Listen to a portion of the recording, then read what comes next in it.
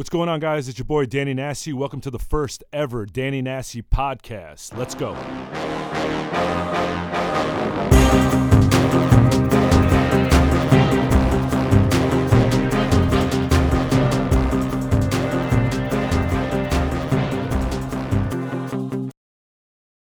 What's going on, guys? Thank you so much for tuning in. I'm super excited. I'm here with my main man, marketing director of the Nassi team, Mike Persico. And we're just going to dive right into here. Mike, why don't you introduce yourself and tell everybody how you met me and how we ended up getting together and doing this. Sure. Well, how I met Danny was I DM'd him on Instagram asking him for an internship, and he would respond to me over and over again, being like, we're not looking for anybody right now, but we'll let you know. So I kept on bartering him for weeks on end, every single day, even sending my resume via email. And eventually I was like, you know what? I'm going to put together an entire marketing book, show you what I can do, what I want to bring to the team. And I did it. And once it was done, I sent a video of the book. And all I said was, send me the day and interview. And the rest is history. Now I'm here. It is. And you know what? I have to give you credit. There's not a lot of kids that are 20-something years old, you know, that have your hunger, that have your persistence, that have your dedication. I remember sitting down with you thinking to myself, wow, this guy's really special, and I got to get this guy part of my team. Yeah, so, I don't know how I made it that far, but I did. But you did, and you know what? The rest is history, and now we're sitting here doing our first ever podcast. Look, you know, before we jump in, I want to give a special shout out to Jambox Entertainment Studios and my main man Lee. I couldn't imagine doing this anywhere else. And you know, if you guys are out there looking to do something similar, definitely reach out to my man Lee at Jambox Entertainment Studios, based out of Manhattan. Best place to be. So, Mike, let's just jump in here because these people have been waiting a long time. We were supposed to launch this thing, you know, back in July. Now we're looking at late August. And the truth is, you know, before we jump in, I just want to kind of give everybody what kind of atmosphere we're in. Lee redid the lighting in here, and I got to be honest with you guys, I feel like Lee hooked it up. He totally hooked it up. It's like very romantic. I feel like I need to play a little R. Kelly, maybe a little Joe. All right. And maybe not even do this podcast. I feel like I need to invite my wife to come down here and just come kick it with me for a hot minute. But we can't do that, so we're just going to jump in. Go ahead, Mike. All right. First of all, who are you?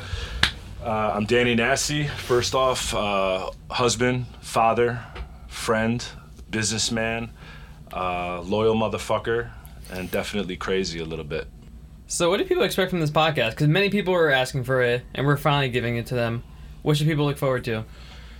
I think what people should look forward to, in all honesty, is, you know, I don't want by any means to anybody here to think that I'm trying to play myself off as a Gary Vee or a Tony Robbins or, you know, a Wayne Dyer, may he rest in peace.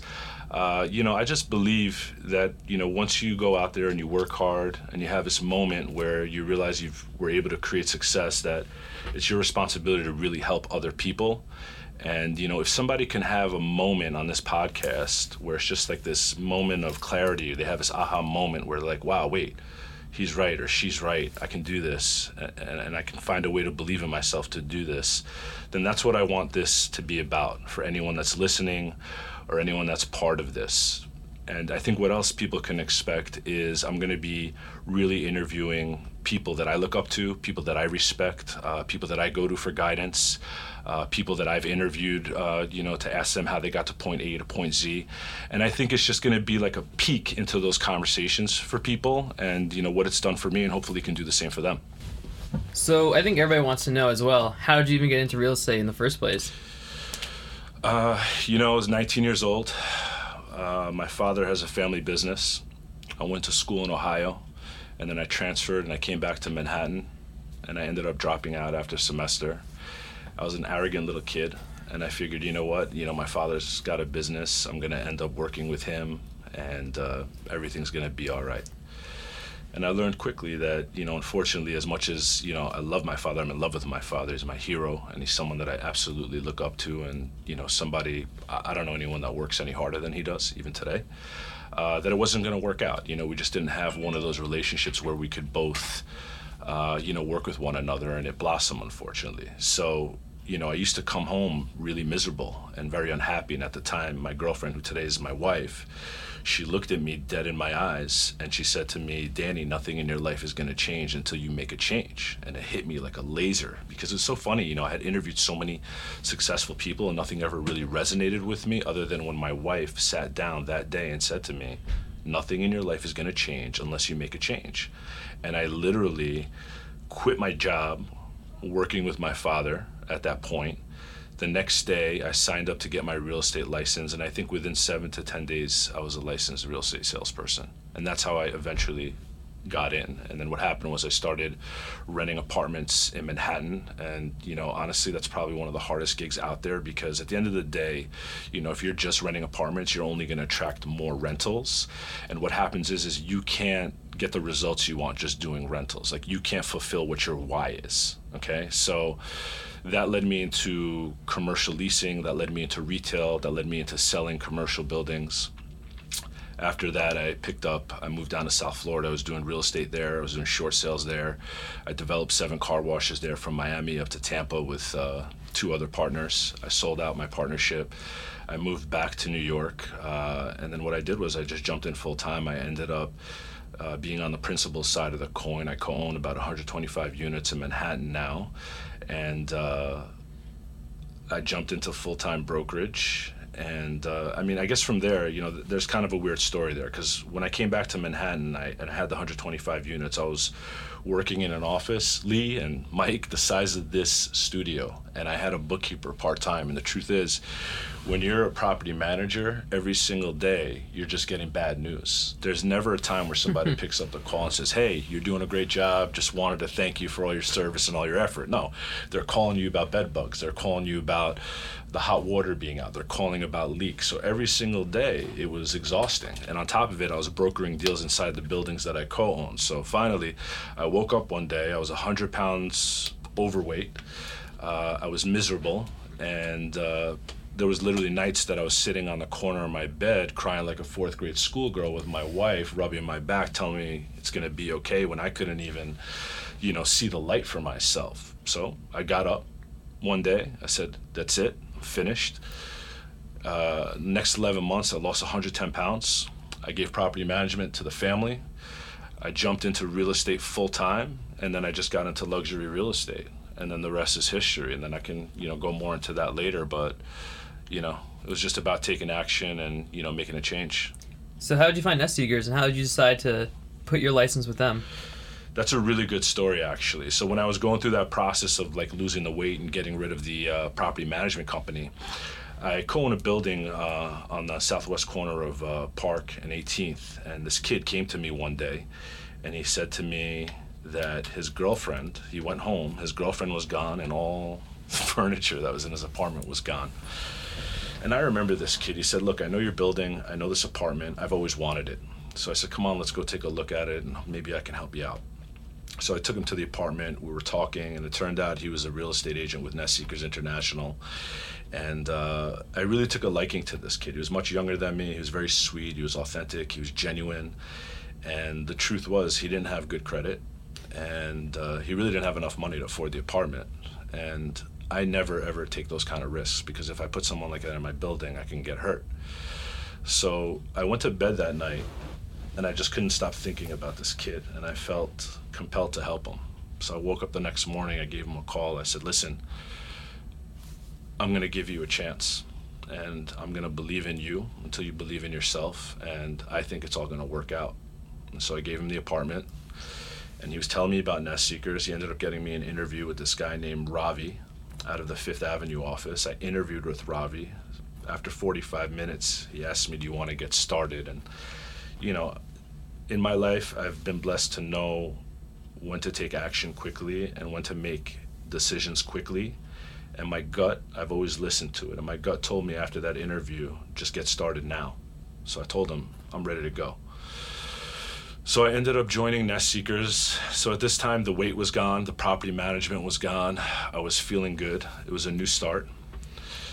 I learned all the systems and tools I needed to learn. And then within 3 to 4 months, I made about $180,000. I'm not saying that Mike or Lee to impress anybody, but just to impress upon you guys that I rolled up my sleeves, I got my knuckles bloody, I got my knee scraped, and I did what I had to do to make it work. So the funny thing was, 3 months later, that kid that I helped get the apartment inside my building calls me up, and he tells me Ryan Serhant. And if you guys don't know who Ryan Serhant is, he's one of the top brokers in New York City. He needed to raise a couple $1,000,000 for one of his clients. I happen to have had a money guy. So I told Brian, who's the kid that I helped get the apartment, I said, set up a lunch with Ryan and I'll bring my money guy. So the lunch ends up happening. Shortly after that, I sit down, I meet Ryan Serhant. Ryan Serhant says to me that he's got this new development on 242 Fifth Avenue. And coincidentally, I sold that building to his developer. And he was like, what? I was like, yep. And he said, how much did you sell it for? I said, well, I had a 30-day exclusive and I sold it for $10,275,000 in under 30 days. And he said, well, how the hell's my developer supposed to make money? I said, well, I don't give a fuck because it's not my client. And we started laughing.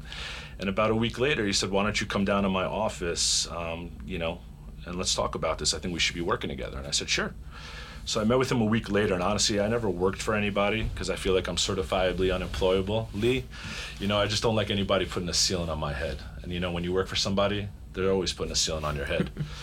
So, I sat down with him, we discussed commission splits, and, we agreed that any business that I procured, it would be a 90% split. And, I thought about it, because I had this opportunity here where I was already doing business, I was already doing well, so I wasn't looking to be on anybody's team, nor was I looking to work alongside anybody or under someone else. But I figured, this guy's number one, this guy's the best, this guy does a lot of volume. And I thought to myself, why don't I treat this like school or like college? I'll get educated year, maybe 2 years. And it really helped me get exposure. It really put me on. I made the decision, I pulled the trigger, I went over there, I did really well, and it got me in the game. And then after that, it was off to the races. So after you left the Serhant team, did you ever have an intention of starting your own team, or it just kind of happened? Honestly, I didn't have an intention of starting my own team, only because, you remember how I told you earlier I moved to Florida? Yeah. When I was living in Florida, when I was living in North Miami Beach, I had been doing real estate there and I had the car washes there, but I also did something else that was really cool. And I was working with a real estate company selling a real estate education where we taught 25 different strategies of how to buy and sell real estate. So what ended up happening was I ended up building communities of investors in Miami, Fort Lauderdale, West Palm Beach. That led me to speaking nationally in New York, in Florida, in Chicago, in Salt Lake City, Utah, and Arizona. So I built teams and communities of investors. And what came with that is a lot of responsibility, okay? And it's really, really time consuming. You really have to have thick skin, and you really have to give 100% of yourself to serving others, because the only way to create success for yourself is to help people create that success for themselves. And the byproduct is you make money and you become successful, but it's a lot of work. So when I left Ryan Serhant's team, the only thought I had in my mind is I just want to be solo. I didn't want that kind of responsibility. And the truth was, once I got onto my social media and I got onto Instagram and I announced to everybody that I went out on my own, because I needed to let all my clients, friends, family, associates, everybody know what I'm doing, all of a sudden I got bombarded with emails, phone calls, text messages. Hey, are you starting a team? If you're starting a team, can I meet with you? And I was overwhelmed. And I also felt really good because I must have done something right, because I must have inspired some people, and I must have, made people feel good. And it made me feel good. And so I went home and I thought to myself, you know what? Why not? I can do something different. I can do something small. I can do something intimate. I can create quality, not quantity. So the next day I got onto Instagram. I got onto one of my stories, Lee, Mike, and I announced to everybody, just like I always do. I'm like, hey, it's your boy D Nasty. I'm looking to start a team. If you're interested in joining me, send me your resume. And literally within 48 hours, I had 50 resumes, and it gave me the opportunity to cherry pick every single person that I wanted for my team. And it just happened, and it was beautiful, and it was natural, it was organic. And then the next thing I knew, I have a really sexy team of 7 now. So, I mean, how did you decide who to be on your team? What were you looking for? Honestly, I was looking for at least 2 years of New York sales experience, a book of business, and that's really it. And you have to have the personality. But also, like, on the other hand, not to sound contradictory, I also like people I'm a firm believer of not liking knowledge on ice. I'd rather have ignorance on fire, because people who are just ignorant and on fire then go out and they just want to work hard, they even accidentally get into business for themselves. So I always look for something special. So I always keep my options open, Mike, when it comes to meeting people, because there might be somebody who doesn't have that real estate experience, but there might be something really special about them that I can work with them and I can help them and I can guide them and kind of hold their hand. And a year from the point that I start working with them, they're carrying themselves completely differently than the day that I met them. So that's really important to me. So you say how you worked in both commercial and luxury residential. As a new agent, should I start commercial? Should I start residential? Should I even do rentals? What should I do? It all comes down to the individual. You would have to first understand, Mike, what do I want to do? Do I want to do commercial or do I want to do residential? I'll tell you what the difference was for me. There's big money in commercial. I did commercial. But you know what? I felt like it was a cold place. You're dealing with a lot of like vanilla box property.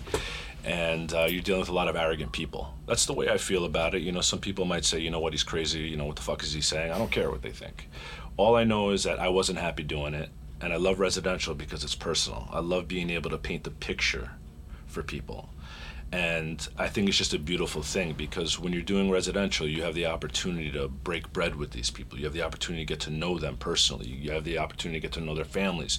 You get to show them Manhattan from your perspective. Then you get to see Manhattan from their perspective. And then before you know it, you have a relationship and you're like part of this family, and then you get to meet their contacts, their associates, all their sphere of influences. So for me, it was definitely residential. But where to get started, again, that depends. Like if you want to get into residential, I wouldn't necessarily say get started with rentals, because again, like I said earlier, not to reiterate, but if you're going to do rentals, you're going to end up attracting more rentals. I say if you're going to get into the game, do like 3, 4, 5 rentals, just to get your feet wet. And if you're going to be putting the same amount of time into sales, you're going to be making a heck of a lot more money, and you're also going to be, helping a heck of a lot more people. So I would say couple rentals, then jump into sales. So you heard that a lot of new agents don't even last a year in the business. Is that true or not? I think it's less. I think less than a year? I think a lot of people come in and I think they're out within 6 months. Really? And I think that's with any business. I just don't think with real estate, because most people that are used to having a 9-to-5 job, have like a ton of security. And what happens is, in the advice that I give to people who want to get into the business, they're always asking me like, what's the best advice you can give me? And I always give them 2 pieces of advice. Number 1, whatever you're making a year right now, save that amount of money, have it in your bank account, and then come into the game. So that way you're not operating from a valley, you're operating from a peak, and you don't have to focus on what you're going through. You can just focus on what you're gonna do, right? Yeah. Now the other part of it is, I always say, if you're gonna come to this business, find a mentor, find somebody that takes an interest in your life. And the truth of that matter is that there's not gonna be a lot of honest, genuine, authentic people that are gonna say to you, look, you come here, I'm gonna help you, I'm gonna work with you. Most of them are gonna use you for your time. They're gonna rob you in commission splits, and you're going to end up feeling really bad. So what I say is, find somebody who actually cares, somebody who wants to see you successful. You might have to go through a few people, but it's absolutely worth doing that to like be able to create the success. What was your original question again? Because I was getting to a point. Oh, so my original question is, a lot of people are only in real estate for a year before they quit. Right, so what I'm saying is, and I want to get back to that, the reason why people leave so quickly is because they think that things happen quickly in real estate, and they really don't. So what happens is when they're going through this process and they're not making money right away, then they're like, oh shit, like how am I supposed to pay my bills? How am I supposed to take care of my mortgage? How am I supposed to cover the kids' camp this summer? How am I supposed to cover health insurance? Like all these problems and all these things that we worry about as human beings every day, especially if we have families, start really taking its toll on you. And then what happens is your family, unfortunately, they're the ones that care about you most, but they're also the ones that judge you the hardest. They're saying, why don't you just go get a job? Why don't you just go do the right thing? But you know what? A JOB to me is a fucking acronym for just over broke. So I say fucking take the pain. I say fucking deal with the fucking pressure, deal with the fucking sacrifice, because if you just keep going and you keep going and you keep going, ultimately you're going to get to your destination. But what happens is most people aren't strong enough to handle the pressure, and they end up quitting on themselves, and they end up moving on further in life, looking back being like, I wonder what if. And you can avoid the what if you just fucking take action. But is there anything you can do? Is there a way, like, so as I'm taking the classes, should I already have clients lined up? Should I go through my parents' phone book and look for people that might want to buy a house? Like, what should I do to kind of avoid a dry spell at first? The only way to avoid a dry spell, and no, when you're going through your classes and you're going through the process of getting your license, your only focus should be getting your license. Yeah. Okay? And then once you get into the game, that's when you start really focusing on, all right, who do I know? Who do my parents know? Who do my friends know? And then start creating the list. But the only way to avoid having a dry spell, and that's the $1 million question, is to always be filling in your pipeline, always be working. Because, and always, the biggest, strongest thing you can do for yourself is save your money. Because most people don't save their money. They'll have a good month or two where they make $30, $50, $350,000, whatever that amount is. Then they start coasting for a little while. And guess what? When you start coasting and you start slowing down, your business starts slowing down. You lose your momentum, and it's just like you're starting right back from the beginning. You know, so for every deal you do, you just have to kind of imagine yourself not having made that money and just keep on going every day. You got to be hungry in this game, okay? And the worst thing you can do in any kind of sales business is be in front of your seller, your buyer, your customer, your client, and give out an energy that you're thirsty rather than hungry. And there's a lot of thirsty motherfuckers out there. Well, how did you first start getting your clients? Because you told me briefly what happened, so I want you to explain it more, but like you went on LinkedIn, you had breakfast meeting, you had dinner meetings. I mean, I did multiple things. Obviously, you know, LinkedIn's a huge tool. So when I went to LinkedIn, what I did was I hooked up with everyone from my high school.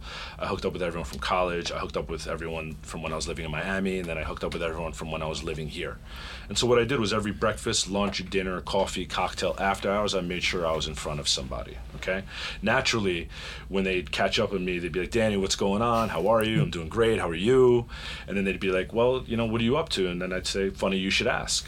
And then I would share my story and I'd share what I've been up to. And, you know, it took me about a year to really just like buckle down and like create those contacts, pay for a lot of meals, pay for a lot of cocktails and coffee. But eventually, when people thought about real estate and they thought about making a move, they thought about me as a result. And that was ultimately the goal. But also, what else did I do? You know, I had done, because I had those 125 units, I had a lot of rentals, right? So what I did was I hooked up with a mortgage broker, at the time was at Citibank, and I said, look, I got people paying rent here from anywhere from $2,000 to $7,000 a month. I said, can you create a one-sheeter for me? It's a rent versus buy, where we can show people, look, you're renting for this amount of money, but if you paid this amount of money purchasing, this is what you can actually have. And so what I did was I lit up 125 units. I ended up getting 2 clients that popped out of that. One of them was a doctor, and she can't come into my building with another broker, but I had followed up with her. Follow up is key. And she said to me, I want to buy. I said, great. I sat down with her. I met with her. I introduced her to the attorney that I work with. I introduced her to the mortgage guy I work with. I introduced her to the title guy I worked with. And I said, I got a team, but I want you to know, at the time it was a seller's market. I said, we got to be super aggressive. I'm going to show you units. I want you to understand it's important that we put offers out, because it's going to give us leverage when we're dealing with these sellers. And it's important that these people know that it's good, that we care, that it's important to care when you negotiate, but not that much. So what we ended up doing was I ended up showing her 3 units. We made 3 offers, and then we ended up getting her what she wanted. And it was like a $1.25 million sale for my first sale in the real estate game as a sales professional. And then I had a second deal that popped out. That was for $1.5 million. And then all of a sudden I ended up getting a Facebook from a friend that was a fraternity brother back in my Ohio days. And he's like, yo, my brother-in-law needs a spot. He called me up. His chick was pregnant. And I ended up selling them a 2-bedroom, 2-bath in Tribeca. That was another sale. I mean, and just those 3 alone, I made over 6 figures right there. So like, getting back to when you're talking about how you want to go with a team that, like, your broker wants to see you grow. Should I intern at a firm first, not even get paid before jumping in, or should I just keep interviewing each firm, just seeing whatever feels better? I mean, I think it's up to you. I'm not really a fan of not being paid. Yeah. I think everybody should be paid for their work and for the value that they bring to the table. Okay, so, you know, for me, you know, I guess the advice I would give in that situation is go find a good home for yourself to hang your license, and a good mentor, and just work your ass off and do everything you can to serve that person. When that person's like, oh, I need somebody to do this, be the first one to respond. Be like, I'll do it. And get to the point where they can't live without you. That's it. Just work your fucking ass off and work to the point where they can't live without you. I actually have a pretty good question, just thought of it. What's success to you? Like, you've been in real estate for a while. Do you want to be the top number one? Do you want to be able to just pay off your bills? Like, what's your definition of success? My definition of success is going to be different than anyone else's definition of success. Yeah. You know, for me, It's not about the money. I definitely don't want to be a multi-millionaire. I don't care for that. What I do want to be is a good husband. I want to be a affectionate father that's involved. I want to have the time for that. I want to be able to cover my rent. I want to be able to cover my mortgage. I want to be able to pay for my daughter's camps, in the summertime. I want to be able to go out for nice meals and nice vacations, not have to worry about it. And I want to be able to have money in the bank. And then when I go off to wherever I go off to after I'm done on this planet, I want there to be enough for my family, for them to be comfortable and for them to be safe. So, for everyone it's different, So one more thing I want to bring up, because you were on a huge team. The Serhant team is really big. They have a lot of volume. And now you're starting your own team with about 5-6 brokers. What are some of the positives and negatives about being on a huge team and brokeraging a big team compared to being a broker for a small team and being on a small team? All right. That's a very good question, Mike. Go ahead. You can laugh into the mic. All right, so here we go. First of all, it's a team of 7. Oh, so you got 2 new people. I didn't know. I want people to know that. It's a team of 7. And before I jump into answering this, I just want to say one thing about, my experience working with Ryan Serhant. I have nothing but good things to say. I think the thing that I respected most about him was his work ethic. I really have rarely seen people work as hard as he worked. And I think that I really learned a lot by watching the speed, the velocity, the intensity, and the focus that he worked at. And I think we had a very mutually beneficial relationship. He's been in the business, I think, 7-8 years. I've been in the business 20 years. So, being on the principal side of things, being on the investment side of things, and just, being a business person in general, I think we both, brought an even amount to the table. So I definitely, if he does listen to this, wanted to thank him for that experience and the relationship that, that we had together, and, everything that's come up since then. So I just want to put that out there. Now, what's the difference between going small or going big? I'll tell you. Let's start with going big first. When you're going big, I'm big on leadership. Okay, I'm big on serving others and helping others. And I learned this a really long time ago, because I remember when I was in sales, I had this mentor that, that told me that it was important to care about people. It was important to put myself in their position, because I remember at the time I wasn't getting a lot of sales. I wasn't doing well. And he said to me, do you honestly care about the people you're helping? And I remember him telling me that, Mike, and I sat back. I was in a hotel lobby, and I knew what my answer was, and it was no at the time. And I shut my phone off for 2.5 days, and I came back, I woke up, I said, you know what, he's right. I've been selfish, and I got to do everything I can to help people. And ever since I took on that attitude, my life completely changed for the better, for the people I work with and for myself. When you're working with a big team, like when you have, let's say, 50 to 60 people, for instance, you're not really a leader. You become a boss, like an employer, okay? And that's a problem I have with schools today, by the way. They teach you how to be an employee, not an employer. So I have a problem with schools today. So what I'm saying is, when you have a team that big, you're really a boss, and it's really important to me. Like I said, residential real estate's a very personal business. You have a lot of hats on. You have the salesperson hat on. You have the psychotherapist hat on. You have the family hat on. I mean, there's just so many different things that you do for a transaction to work. So when you're a leader or a boss of 50, 60 people, you're not really a leader. You become a boss because you're not part of every transaction. It's impossible. That's number one. Number two, when you start hiring people that don't have experience, that are young in the business, that are getting raped on their commissions, and you're putting them in front of a $3, $5, $10 million property when they have no business even being in front of a $2,500 rental, that's a problem. And I don't think that's the way someone should operate their business. It's great if you want to make money and you're about volume. That's exactly what's going to happen. I mean, I literally could have had 40, 50 people on my team. I could have not gave a shat about any of those people. And I could have made as much money as possible and just been a big, fat, greedy fuck. But that's not the way I operate. So having a big team, the benefit is you make hell of a lot more money, and your clients and your customers and your buyers and your sellers aren't happy with you. Having a small team, having an intimate team, every individual on your team as a result is going to make more money. They're all going to grow a lot faster. they're going to respect you a lot more because you're going to be able to give them your time, you're going to be able to give them your effort, and you're going to be able to say and do what you said you were going to say and do for them. When it comes to the clients, the buyers, the sellers, and customers, I have an opportunity, because I'm only 7, to be part of every single one of my transactions. So it means I'm there from the beginning, I'm there in the middle, and I'm definitely going to the closing table at the end. And I'm not just there to pick up a check. I'm there to give them a hug. I'm there to say, we made it happen. I'm so fucking happy for you. If there's anything you need, you let me know. And another way that I create business, after I close, I usually wait like 2 or 3 weeks, and I think this is important. So if anyone's listening to this that's in the real estate business, take out a pen and pad and take some copious notes right now, because this is what's going to help you create success. It takes a lot longer in this business if you're getting in, if you're just working with the people that you know, okay? But it makes your business so much better when you're only working with people who are your family, your friends, your associates, and their associates. So what I do is, after I close a deal, I go, let's say, to my seller or to my buyer. I give them a call. I say, hey, John, how are you? Hey, Danny, how are you?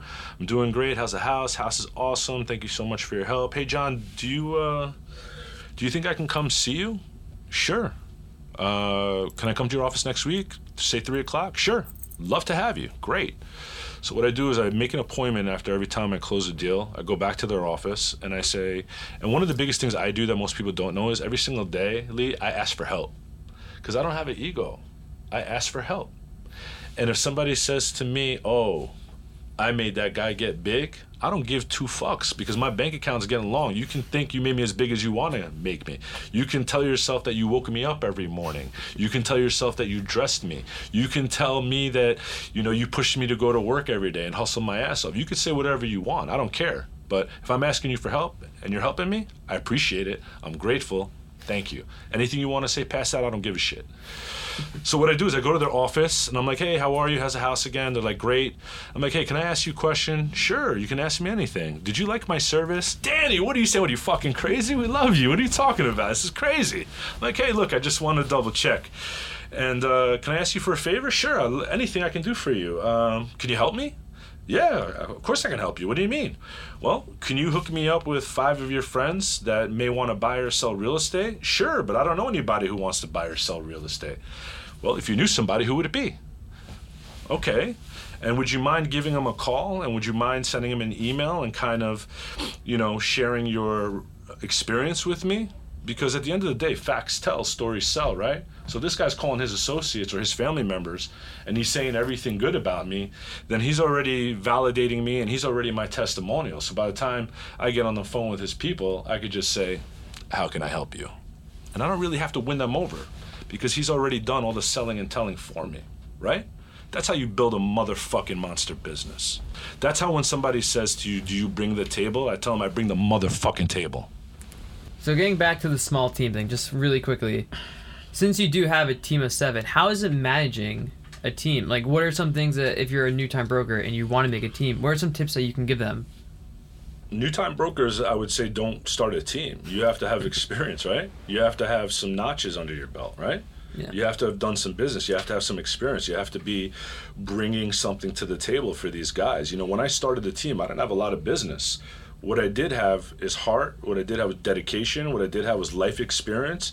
And what I told everyone that joined my team, I said, look, I'm not going to give you business, but what I can give you is guidance. I can connect you with my resources, with my contacts, and I can be here with you and give you everything I've learned over the last 20 years. And should there be any extra, I'd be more than happy to reward you with that business. But I'm not trying to build a team of people that are just going to want to be fed. I'm not a fucking charity. I want to see these people as standalone brokers. I want them to be proud of themselves so when they wake up in the morning, they look in the mirror, they like what they fucking see, And that's my responsibility. That's the gift I want to give them. I could give them deals. Yeah, sure, here's some deals. But, that's not going to help them in the long run. What's going to help them in the long run is showing them how to get a buyer, how to get a seller, how to get a renter. And it's a very difficult, challenging gig. But if I show them how to do it, then I did my job. Because they're going to respect themselves more. They're going to be better brokers. They're going to take less time from me. And they're going to make more money because their splits are going to be higher because they're generating the business on themselves. And I'm taking a smaller percentage of it. And that's what I want. I want to motivate them. I want to inspire them. I want them to look back and be like, man, that guy's a good guy. I really like that guy.